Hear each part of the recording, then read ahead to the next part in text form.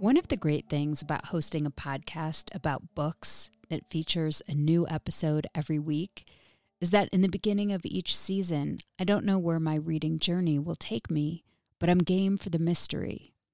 Joining Book of the Month is kind of the same thing. You know you're heading into new territory, and it's going to be an adventure. Book of the Month is a subscription that helps readers discover new books and helps writers by promoting emerging authors alongside established ones. Here's how it works. Each month, Book of the Month members get to choose from a curated selection of new and early release books. Your pick gets shipped right to your door, and shipping is always free. There's so much excitement knowing that one of your picks just might be that next book to make it into your top 10 most favorite books ever list. And if you like to listen to your books, there are options for you. Book of the Month just launched a curated audiobook option, and you can listen to your selection directly in the app. Here's what's in store for March. Annie Bot by Sierra Greer, Anita De Monte Laughs Last by Xochitl Gonzalez, plus several other titles. I chose the memoir Hereafter by Amy Lynn because I'm interested in how people deal with grief and bring their insights to the page. For a limited time, you can get your first book of the month for just $9.99 using the code CHIRP. You can sign up at bookofthemonth.com.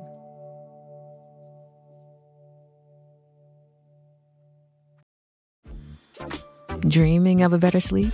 Tossing and turning is not your destiny. And Ollie is here to help. Ollie invites you to sink into sweet, sweet slumber to improve your mental and physical health and overall wellness. More than just melatonin, Ollie's ingredients help you unwind your mind for a delightfully dreamy drift off. Sleep is on the way at Ollie.com. That's OLLY.com.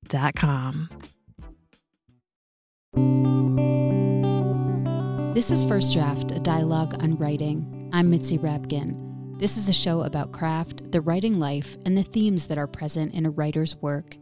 Every interview is a journey. I don't really know where our conversation is going to go, but I do know that it's fascinating every time, and one way or another we seem to get around to what it means to be human and how through craft that idea is articulated on the page.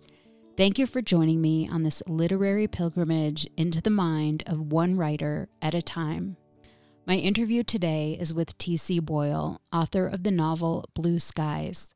The beauty of fiction, why I only write fiction, is it's a kind of dream that I'm having. I don't know what will be from day to day. It just kind of is self-generating and takes me places I couldn't even imagine. We'll be back with T.C. Boyle after these essential words. So June 2023 marks the 10-year anniversary of First Draft. The first episode aired on June 10th, 2013. And if the person I am today told my younger self that I'd be nearly 450 episodes deep into this show in 10 years, I would have laughed at my future self. But alas, here we are. And how did we get here? At what I would estimate is 9,000 hours of work I've put into this podcast. That's reading, researching, interviewing, editing, arranging the guests. I am the entire staff. And I guess the answer is, how did we get to 9,000 hours? Is a mixture of insanity and blind but ferocious dedication to sharing conversations about craft and literature. This isn't AI, folks. This is weekends where I sit and read, and so many things in my life that get fully ignored for this endeavor. And I honestly consider it a gift to the world. It's a place where my passion and I hope some amount of finesse and skill marry together to offer this conversation you're about to hear directly to you in the intimate way that audio works. And if you get anything out of this episode or the hundreds that came before, or hopefully the hundreds that will come next, I am asking you in the most honest and authentic way I know how to please support this show. While I love making it and talking to authors and the entire endeavor fills me up, it does not pay the bills. And if we want to support art in this world and conversations about art and lift the curtain up and really talk about how art gets made, well, your support will help keep this show alive. It's here today because of listeners who became supporters. And that's the truth. So I'm asking you to bolster this rich dialogue, this juicy material with financial support. It's not easy to do, but sticking with this for 10 years wasn't easy to do either. And it's not going to be easy in the future. But if nothing else, it's reliable and consistent. With every episode, I lean into the values of honesty, vulnerability, curiosity, and connection. I think about them as I create this show, and I hope you can feel them in the content. I simply cannot take this time to create First Draft without your support. Please join me on this journey by becoming a donating member to the First Draft community. You can support the show today at patreon.com/firstdraftwriters. You can donate on a monthly or annual level. As a thank you to my patrons, you receive access to cuts from the interviews that didn't make it to the final show, ad-free, pitch-free episodes so you won't have to hear this again, and writing tips from my guests. Again, you can become a supporter by going to patreon.com/firstdraftwriters. That's patreon.com/firstdraftwriters.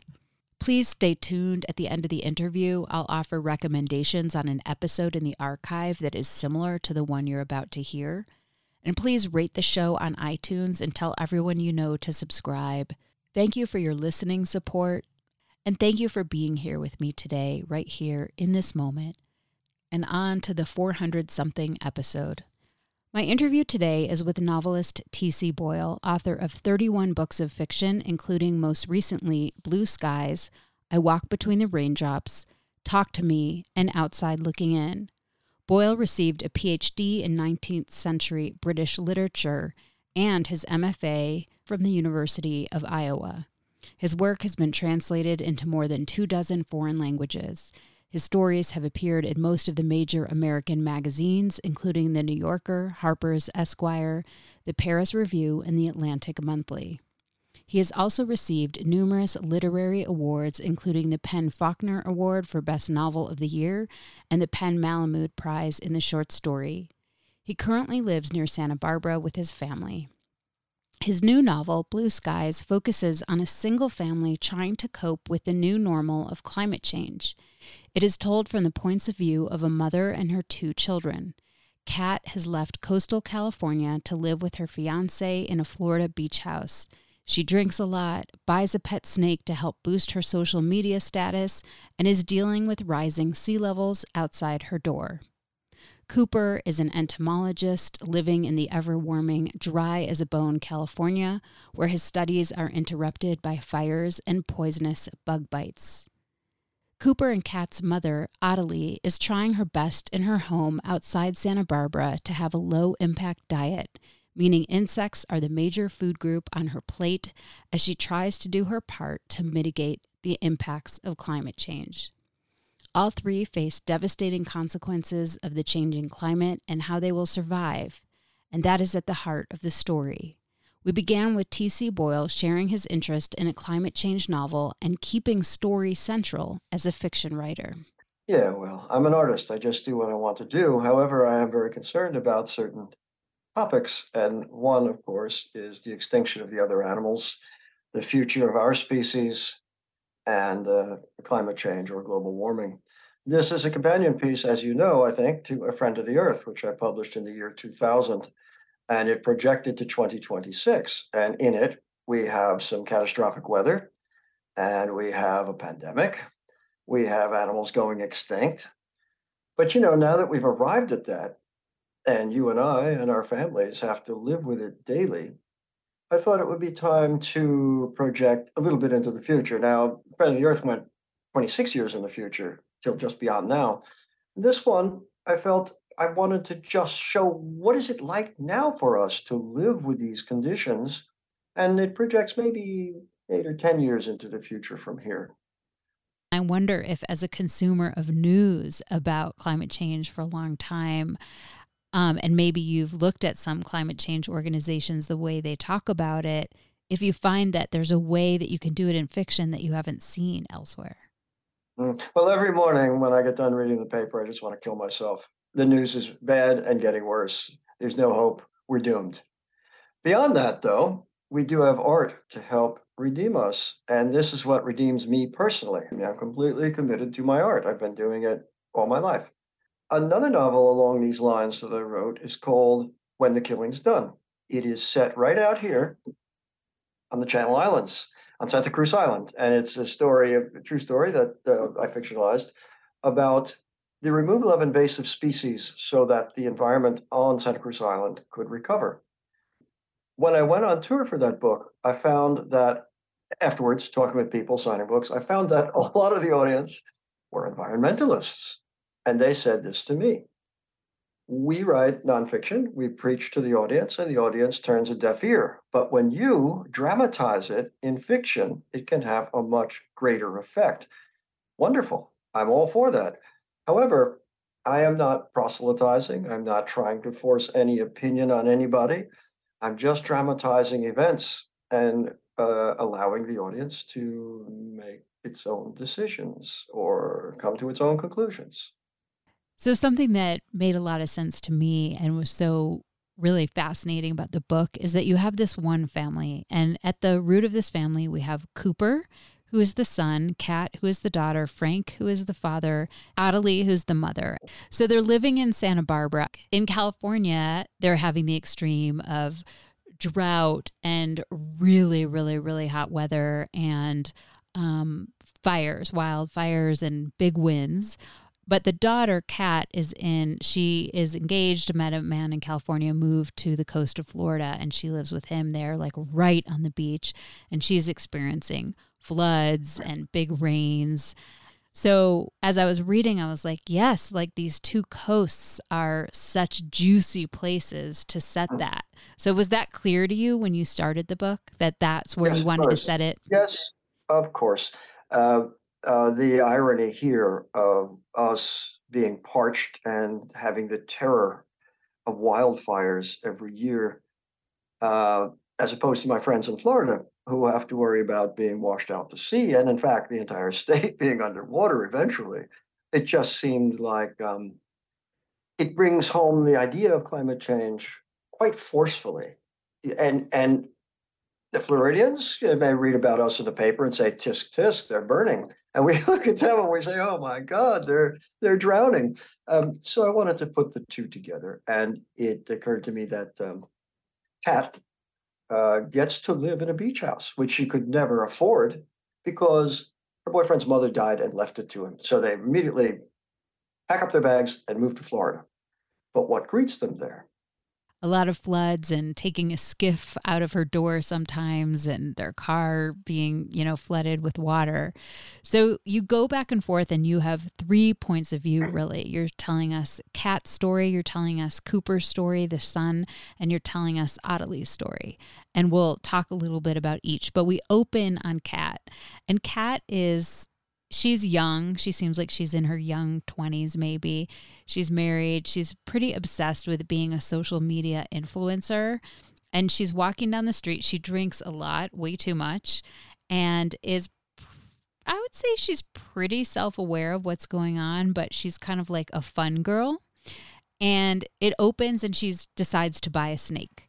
And she goes into a store and she buys a python, a Burmese python, because she's interested in it. She thinks it's beautiful, but it also will be really good for her social media influences. I'm curious about why you chose a snake, and if you can talk a little bit about her character and who she is, and then I'll tell you my thought about the snake. Well, I love your characterization of her. Yes. We like her. We get her point of view. She's the heroine of the book, but she is somewhat thoughtless and frivolous, like many people in our society, and sees this snake. She's shopping, as if she were shopping for clothing or jewelry, and she thinks it will bring a lot of attention to her if she sits at a cafe or a bar with this wrapped around her neck. And maybe she'll even get one for her husband too, and they can show off a little bit. What are the consequences of that? Her brother, the entomologist, certainly is outraged when he finds out about it. And furthermore, as I'm sure everybody listening knows, the Burmese pythons have got loose in Florida, let loose by people who kept them as pets, and then they get too big. And also, there was a hurricane that destroyed a breeding facility for them. They don't belong here. They're invasive species. They have decimated all of the mammalian species in the Everglades. Everything, deer, rats, muskrats, everything, gone. And they're starting to eat the alligators too. So she knows none of this. She's oblivious to it, as so many of us are oblivious to what we do environmentally. And I just kept thinking, because that is like on the first page, she's buying the snake. And I kept thinking about Chekhov when he says, like, if you have a gun in the first act, it has to go off in the third. And I kept thinking, oh boy, if there's a snake in the first act, what is going to happen? And I wondered if you thought about that. Yeah, of course. A snake in a bag is just like Chekhov's gun on the mantelpiece. It's interesting. I'm starting a new book now and just trying to feel my way. I always work instinctively. I don't know what it's going to be. So for a book like this, I observed a lot of material, particularly about insects. And I went out into the field, as I said, with entomologists, and I learned as much as I could. But then the beauty of fiction, why I only write fiction, is it's a kind of dream that I'm having. I don't know what it's going to will be from day to day. It just kind of is self-generating and takes me places I couldn't even imagine. So, what is that like to write instinctively? And how does your logical mind work with your instinctual mind? What a great question. Um, so I wanted to be a musician. I went to music school, flunked my audition. I wound up being in a rock band for a little bit. Um, Music, especially if you're the singer in a band, is 99% pure emotion, maybe 1% controlling mind, the right key, etc. Um, Writing fiction is a kind of dream parallel to that. Maybe 90% is your controlling mind, but 10% is also this complete opening of the soul. You don't know where you are, you don't know what you're doing. It's just this fierce inner concentration. And that's the joy of it. So I roll with it. And my logical mind will be doing the revision the next day and making little discoveries of where it's going in terms of theme and even in terms of plot. I don't know. I'll find out. Do you feel like there's something about your instinct that has become like an electrical current that has gotten stronger over the years? Meaning, like when you first started writing, maybe it felt more timid or you weren't exactly sure when it was there, but now it's like this live wire that you can just tune into, and it is just maybe more certain for you that you can follow it. I don't know. I don't know. Each work and each period of your life is different. I will say that I think I have a larger command of what I'm doing than when I was beginning. When I was beginning, I was much more interested in language and design than in character. I'm interested in all of that still, but then I began to write novels and to develop characters. It's hard to say. I hope that I'm producing mature work and I'm, using all the experience that I've gained as a working artist to continue to produce great works of art. I mean, that's what it's about. That's why I do it. That's why I've never compromised. That's why, by the way, I've never worked for anybody. I've never done anything else. I've never written anything with the idea of, wow, this will sell. I never cared about that. Luckily, an audience came and followed me along, and that pays my bills. Great, but I'm just an explorer. I'm just going to think about and write about what I want to discover, and I never know how it's going to go or what it will be. That's so interesting that you're doing this very open field, because I think you said like if you hadn't become a writer, you would be like a field biologist. That is so based on like data and exactness, and so you must have that part of your brain as well. I guess there's that in there, but I didn't. I failed to point out also that in order to be in any of the sciences, you have to be able to do math. So that eliminated me right there. No, the part of the field biology that I love. Yes, I can take notes, and I helped when I was out on Santa Cruz Island and helped jot down stuff of what we were doing in the field, which was checking the traps for the dwarf island foxes that were being preyed upon, and nobody quite knew why or how. And yes, with the biologists, you take measurements and mark things down. That's okay. I can do that. But what I really love is to be out in a wild place, uh, especially by myself.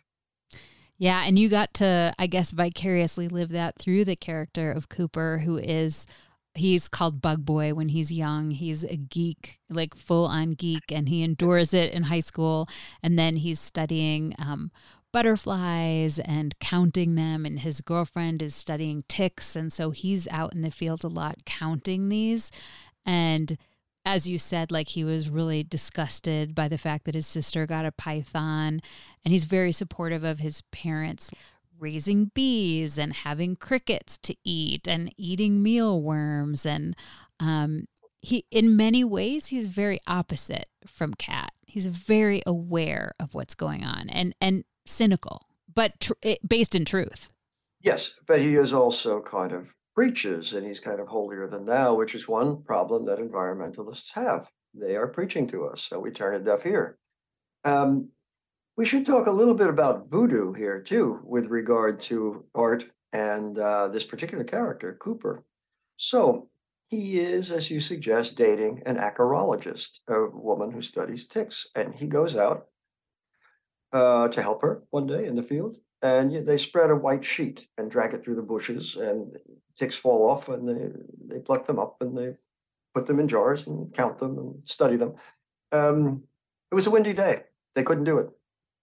They were out there for a while. It was frustrating. They came back, and they went dancing at a club, and they were about to go to bed. He went into the bathroom, took off his shirt, and he realized that on his forearm there was a tiniest tick larva, you know, the size of a mole, the size of a grain of pepper, even.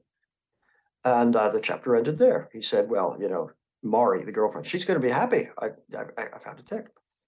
Within a week or two of that, I was out in those mountains there, and I came back, and my right forearm really hurt, as if I had slammed it against something. And this was a giveaway. I rolled up my sleeve, and yes, there was a tick, just as with Cooper, on my right forearm. And I'd had this problem once before. By the way, I've had Lyme disease several times, but you don't feel anything. This is cellulitis, and it can be life-threatening. It's a very dangerous skin infection transmitted by the tick. It was so amazing that the character got bitten, and then I got bitten. It didn't happen that I got bitten first. So of course I inflicted the worst on Cooper, and fortunately, because I have a good doctor, this was COVID, so I had to show him my arm via telemedicine. Um, it was difficult. It was difficult to get rid of this infection, and it was touch and go for a bit there. Is it like really heavy antibiotics? Yes. Ah, that sounds terrible. Yeah. Well, I can't help going out into nature. And nature, wow, in the Darwinian scheme of things, so a tick bites us and takes a little meal from us.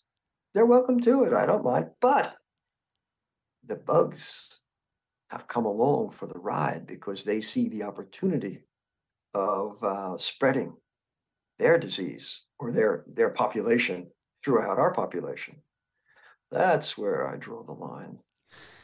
So basically, it progresses to a very bad outcome for Cooper.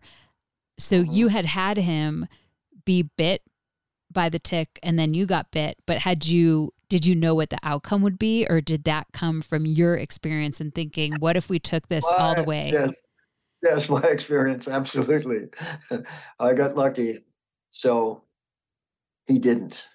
One of my heroes is Evelyn Waugh, and I read him as a kid passionately. He inflicts all sorts of comedic disasters on his characters. He is one of the great satirists of all times. I think of A Handful of Dust, for instance. The limitation, though, of course, with satire is that it makes fun of something brilliantly and beautifully, and we love it, but it doesn't go any deeper than that. I hope that the kind of satire that you see in a book like this goes much deeper and explores some of these topics that we've been talking about. What's the line that makes it go deeper? How do you know? Well, because again, we talked about my early career, my early stories. Pick up my first book of stories, Descent of Men. They're very satiric and funny, and they do deal with real life things and environmental things, but they don't move you. You know, they don't move you in any way. I don't think. Aside from what satire does, you laugh. It's funny. It holds up a kind of behavior for ridicule. I think in my more mature work, uh, I'm able to get it both ways. You know, to Mm. have that satiric effect, but also write a book that Talk to Me, my last novel as well, where you get the effect of drama, but you also have an overlay of this kind of native born wise ass, which is who I am. I think for me, if you're interested, of what makes it deeper is it's kind of like the consequences. It's like, in a way, you are like making fun of the extreme environmentalist or the extreme, not that Kat is, but like the sorority girl or whatever who's drinking and cares how they look and being a social media influencer. But I think what brings it to the next level is the consequences and where the power lies. Because in the end, for all of your characters, the power is in the earth, the power is in the animal, the power is in the impacts of climate change. Does that make sense to I you? think it's absolutely brilliant, and we should write that on the cover of the book. The publishing industry is a system. Books are mirrors into people's experiences. And in season 2 of Missing Pages, we'll take a look at what happens when an old system faces new challenges. This is what happens when you involve money. I'm Beth Ann Patrick, literary critic, writer, and your host of season 2 of the Missing Pages podcast, a show that gives you a ringside seat to some of the juiciest conflicts in the book world. In season 2, we're turning up the dial. She was in pretty much a stratosphere all around. The term is academic fraud. Teachers in Florida had to cover up their bookshelves for fear of getting sanctioned or fired. We'll dig into these stories with industry insiders and talk to authors like Jodi Picoult for their firsthand experiences. You can child-proof your world, but you can't world-proof your child. It's time we find these missing pages and return them to their stories. Listen and subscribe to season 2 wherever you get your podcasts. Hey, it's Kaylee Cuoco for Priceline. Ready to go to your happy place for a happy price? Well, why didn't you say so? Just download the Priceline app right now and save up to 60% on hotels. So whether it's Cousin Kevin's Kazoo Concert in Kansas City, go Kevin, or Becky's Bachelorette Bash in Bermuda, you never have to miss a trip ever again. So download the Priceline app today. Your savings are waiting. Go to your happy place for a happy price. Go to your happy price, Priceline. But we don't want to give it away too much. I think you're right. Absolutely. You know, we know that something catastrophic happens with Cooper after he gets bit. You know, Kat is facing her own catastrophes of her own making. And then Adelie, the mother, we see her in her house in Santa Barbara that she's lived in for a long time. Her husband, Frank, is a doctor, and she really wants to do her best. So she does get crickets, and she uses cricket flour, and she gets mealworms, and she's trying to realize that the future source of protein is bugs, and that she cooks with them. She often gets foiled because of other environmental factors or things that might kill off her stock of food that she has or kill off the source. But she's really, really trying to be this conscientious person who's older, trying to catch up. Tell me more about her. Now that you put it in that way, I think you can see the three characters as sort of different positions that are inside of many of us. You know, the obliviousness to the environment on one hand with Kat, the kind of hectoring that you get from the entomologist character, Cooper, and the mother who, like so many of us, are aware and want to ameliorate the conditions that are destroying the life on this planet. I like her, and I had the first, she is introduced to the second chapter from her point of view, and she is preparing a dinner party. And the dinner party is going to be dishes made from insects. And of course, some readers will enjoy the fact that you get recipes in there too, you know. She, like many of us, wants to do her best and tries to do her best. But as you said earlier, quite beautifully, by the way, this is the earth. These are the creatures. We are only one species among many, and we can't control these things. Like many of us, like me, we try to do our best. When I was a boy growing up in New York, there was no sense of environmentalism. There were no limits. We lived with infinite resources. And no one had ever even heard of recycling. So gradually over the years, I, like many of us, have become more attuned to protecting what we have. And so I'm a fanatic of recycling. The property here is entirely devoted to nature. There's no grass. There's just as many native trees and shrubs as I can plant. I've dug a pond in the backyard for the creatures. The very back end of the property is zoned environmentally sensitive because it's where the monarchs come in winter to overwinter. When I moved here 30 years ago, there were thousands like confetti. Now, lucky if you see 100. So I try to do my little part, and yet, okay, everybody plant milkweed. If you want to preserve the monarchs, everybody plant milkweed in your yard. But it seems as if it's so little. It's such a little gesture, and we're so overwhelmed by the negative. Yeah, Adelie, she just wants to do her best and do her part. And I'm curious about when you write in 3 points of view. One of the things when I was maybe 3/4 of the way through, I was like, I am so curious on which point of view he's going to end this on. And I'm wondering if that was something you really thought about it, or if it just came more organically. And then talking about how you sort of manage, like it's a symphony, right? Between all these 3 points of view, how you direct that symphony. Yeah, of course, I've used every conceivable way of telling a narrative throughout my stories and novels. The 3 points of view, very close third person points of view, almost like a first person.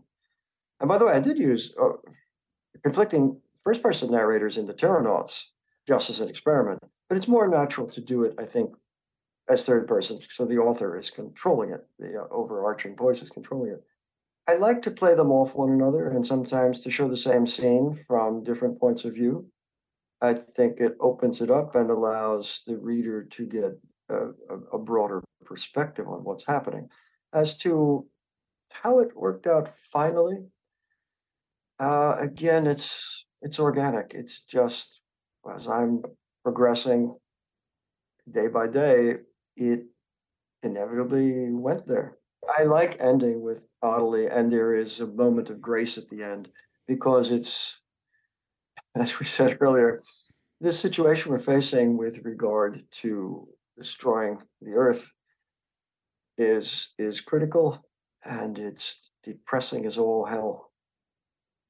Do you think grace is necessary for fiction, or grace was necessary for this story? Each story is different, and I would never make any pronouncements about anything anybody should do in fiction. Everybody does what he or she wants. I hope that it works in this particular case, but I don't know.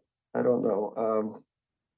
I love stuff too that is purely grim, beginning to end. In fact, I hate sunshine. I love a cloudy day. I love rain, and I love the blues. The sadder, the better. As a reader, I would guess, I mean, we talked about your interest in climate change and what some of what brought you to the page there. But as a reader, the thing that struck me, and I was wondering if you started with here, is voice. I'm wondering if you heard like a voice in your head that you followed with your instinct. Some people start with image, some people start with a whole outline. Where did you start? Well, I don't have any outline, that's for sure. I will do some research. sufficiently, take a big notebook full of notes, and then completely lose them and forget all about them because a voice starts talking to me and I follow it. It's as simple as that, or as hard as that, because what if it doesn't start talking to you? Then you're in deep trouble. So did you start with Cat? Was that the first voice? Yes. Everything I've ever written, all of my books, everything you ever see, it, it progresses from the first sentence, and it's almost exactly the way I wrote it is the way it appears on the page. You know, so much of this book, it's clear to the reader to think about what's happening to the climate, to think about how it's affecting us. But there's also another interpersonal part. I mean, I want to say especially with Cat, but Cooper has his own problems with committing to relationships and accepting himself, especially when he was younger. And you have a line kind of early on, and it's in Cat's perspective, where you write, there was a sadness to life that everyone had to deal with in one way or another. So I was curious, I don't know if you remember writing this line, but that was something deeper, more existential, more personal to our human journey. Cat is fairly oblivious mostly, but she can have the kinds of thoughts we all have. We're living in this illusion that our brains are controlling the world, and I guess they are because I see it in my way and I create it in my way, as you do. Again, we are animals, and we are no different from any other animal in terms of what we're going to owe to existence and to the earth. I don't know about you, but things have been really shitty for me since I was a zygote. You know, it's definitely a journey. I think if we think too hard, we'll never get off the couch, you know? My salvation is in art, in making my art, in listening to music, reading books, and in particular, most particularly, being in nature, especially, as I said earlier, alone. I don't want to go hiking with a bunch of people and chatter away. I like to go entirely by myself, especially if I can find some wild places where there's nobody around except me and the ticks. I need this. I need to connect to the deeper elements of what it means to be alive. Are you afraid of anything in nature? Yeah, death, death, death, and rot, which comes to us all. As far as going out into the wilderness out here, or in the high Sierras, where I've gone for many, many years, I've had encounters with the mountain lion a couple of times, with bears, but nothing was ever frightening or horrible about it. It's always kind of magical. And when I go into the woods, I'm done with work for the day and I'm out there in the woods, particularly up in the Sierras. Um, I just go outside the house and walk. There are no trails, there's no nothing. I'm just walking in the Sequoia National Forest. Uh, and like a child, I'm not remembering the scientific names of this shrub or that tree or that bird. I don't care. I'm just looking at a vista and saying, "Oh wow, what's this?" and observing and being part of it. How do you feel about snakes? Well, snakes are not my totem animal. The fish is my totem animal, and I don't know why that is, but since I was a small boy, I have been obsessed with fish. Uh, Perfectly happy with snakes, but I've never had a pet snake. Whereas I've had many fish, and as I said, I dug a pond in the backyard, and the fish are very happy out there. Um, I am fascinated by all forms of life, particularly animal life. I can't get enough of them. I love them. So I've had some encounters with the rattlesnake out there in the woods, but nothing ever frightening or bad. More like, wow, look at that. I have a story in my most recent collection, and it's called These Are the Circumstances. And I picked it up from a news account of a guy. He's out with his wife in the backyard, and they see a rattlesnake there. And he gets the shovel and he whacks its head off. And then a few minutes later, he comes back. He says, this is a really beautiful thing. I think I'm going to put it in a jar and formaldehyde and keep it. He picks it up. Big mistake, because it was still able to bite, and it's the killing bite because there's no holding back at this point. And he winds up, going into shock and being taken to the hospital and losing a finger or two. So I wrote that story just to explore what that might be like and what that might mean. And again, what obliviousness to nature might say about our chances of surviving. So did you do any research eating mealworms, grasshoppers, or any other bugs? I have, yes. What have you eaten? Crickets, mainly the usual cricket flour and so on. To each his own. I'd rather have a nice salad, and a piece of bread, but not cricket bread. What I loved is that one of the problems when you eat crickets a lot in your diet is you develop cricket breath. And, this is terrible when you're dating and you got to get close and kiss somebody and they pull back and say, wait, you have cricket breath. I don't know what it's like, what it smells like or anything else, but it's just so hilarious. This is one of the things you must be aware of. If you're going to be eating a lot of crickets, you might develop cricket breath. Needs to be a disclaimer on the cricket wings. Yeah, I guess so. Is there anything else that you want to say about the book that we didn't talk about before I get to the final questions? Boy, what a question. Well, as with all my other books, the people who read them know, it's a good ride. It will completely absorb you. That's what it's supposed to do, but it's not calculated in any way. And what you get from it, not simply in terms of emotions and characters and so on, but in terms of the questions we're talking about here today, environmental questions, are left to you on your own. Again, I'm not going to preach. I will preach certainly in a forum like this, or if I'm on stage or I write an essay, but fiction isn't supposed to do that. Fiction is supposed to be a seduction. It's supposed to take you for a ride. And I hope that that's what people will get from this one.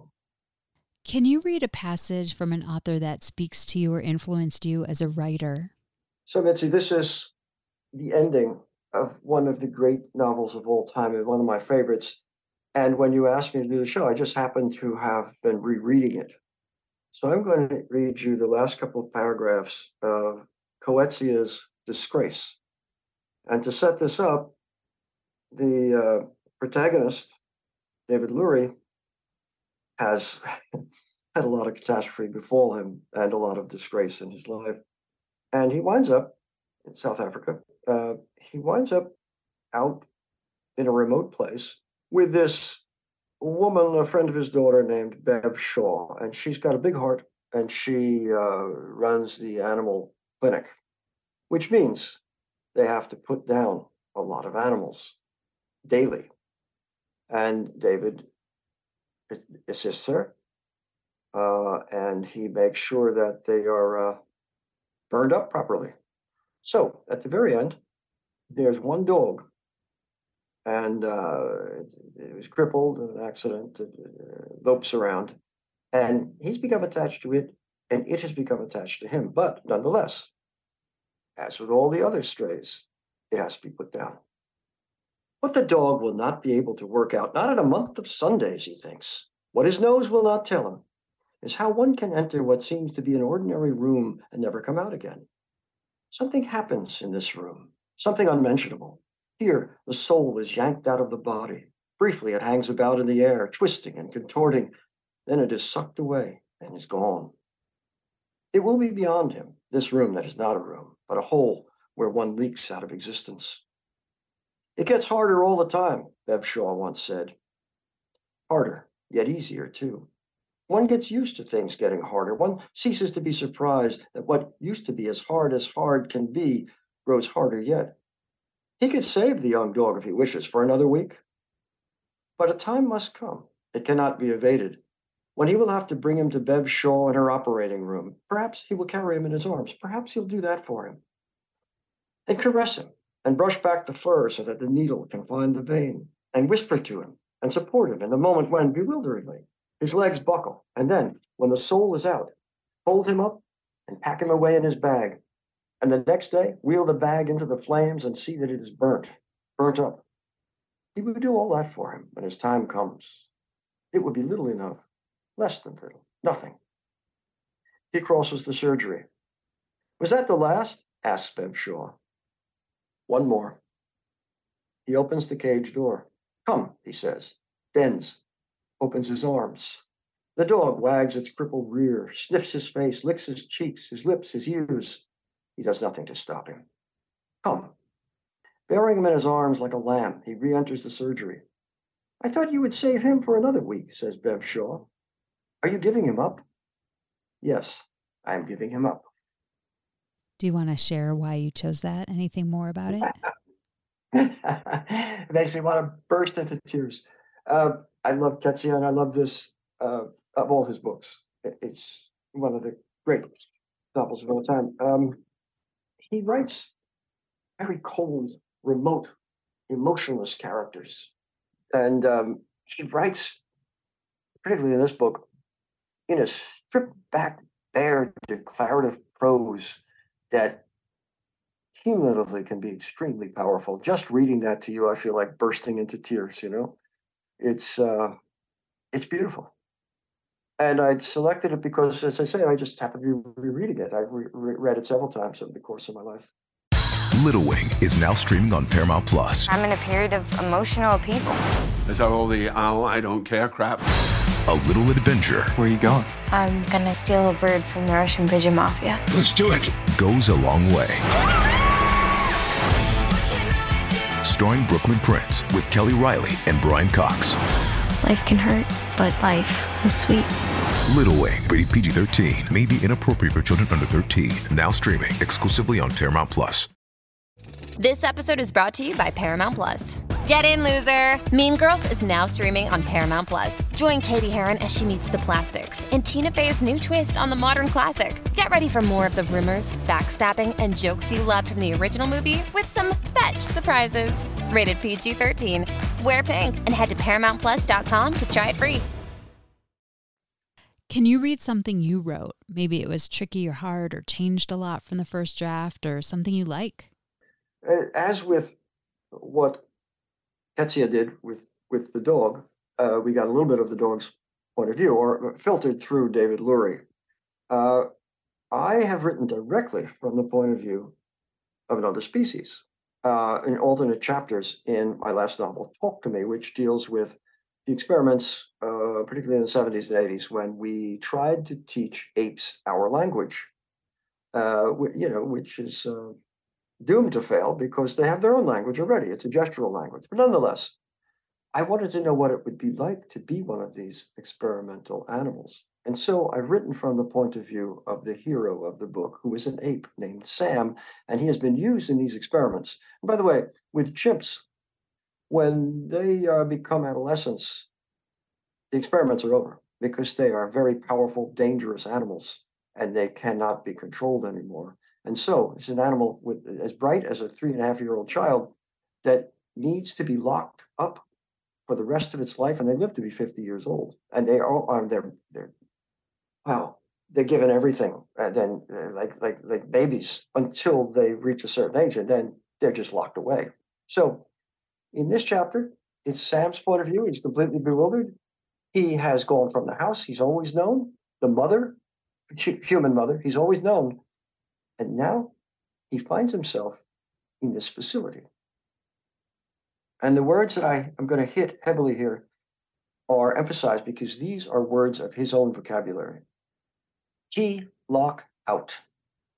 He didn't have a word for words, or not yet anyway, but he knew words all the same. He knew key, he knew lock, he knew out. He was a prisoner, though he didn't have a word for that either. And even if he did, it would have been meaningless. What did a word, any word, have to do with this situation, in this place, in the onrushing, unstoppable cataract of now, and the fear, afraid, that came with it? He had diarrhea, which existed as a pain in the gut, a stench, a hot, wet squirt of shit that needed no terminology and no afterthought. He wanted his blanket, a blanket, any blanket. He was cold. He was distraught. He rocked from side to side. He stared at nothing. He plucked the hairs from his arms, his chin, the crown of his head, trichotillomania, and he didn't know that term either. How could he? And what would it matter if he did? Would that get him out of here? Sleep was his only release, and it came to him in a blaze of shuffled images. The bathroom light so bright it was like the sun in the sky, a trickle of blood-warm water in the tub, and the face of the one who meant the most to him, whose name he'd invented in the gesture of pinching his right nipple the way he pinched hers when she was with him in the bed, and they were both warm, and his shirt was on the floor. But then he woke. He always woke. To the screams and the reek and his own diarrhea and the food he refused and the din of flesh pounding on metal. When he was thirsty, thirst came to him as a sensation, pre-verbal, non-verbal, and he picked up his cup and drained it. He didn't think, drink. Didn't sign, drink. He just drank. Until the cup was empty, that is, and no one came to fill it for him. Then the word was there. And the sign, the gesture, thumb to the lower lip, descriptor and request, both. And when no one listened, when the cup went unfilled, and the box, the cage, the prison, he measured over and over with the length and breadth of his body, spoke despair to him, spoke rage, he screamed. He screamed. He screamed. Do you want to share any more about that? Well, it was a challenge to me, and the motivating factor for the book was to try to, in addition to the other points of view in the book, to give the point of view of a very intelligent animal, one of our fellow apes, great apes on the earth. Again, you can see how this, fits in with all of my work in these arenas. And with the Ketsia passage I just read, where do we get the right to use the animals this way? And why should we impose our language on them? What does it matter? And of course, these experiments came about because people thought, we still do, we still hope, that if we could unlock their thinking, maybe there's some essential secret about life that we could learn from another species. Where do you write? Exactly where you're looking at me, my dear, right here at my desk. And I am surrounded by windows and greenery. Everywhere I look, there's greenery. Ray Carver said that he wrote looking at a blank wall because he didn't want any distraction. I think that's great. However, I am distracted. I see the hawk sometimes comes to this tree and eats something. I see the squirrels. I see some traffic on the street. It's okay. It doesn't really break the spell. And I've always composed on a keyboard all my life. I never have handwritten anything. So I do need to be someplace where I can be comfortable with my keyboard. And sometimes I am traveling and I have a laptop, but I do like to be aware of the world around me. What do you do or where do you go to get away from writing? Simple question, 2 words, the bar. Who do you show your work to first to get feedback? Nobody. Nobody ever sees my work until it's presented to my agent. He's my first reader. However, that said, when I'm working on something, I will read the passage that day aloud to my wife right here in this room.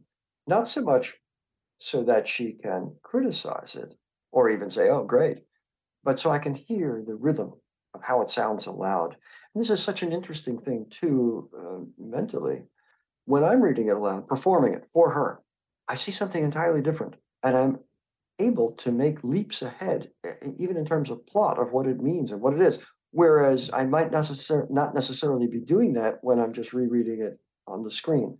It's a very interesting process. And as you know, I think I love to perform stories on stage aloud, mine and other people's too. I just love that because it brings me back to my mother's voice. She taught me how to read. She read aloud to me.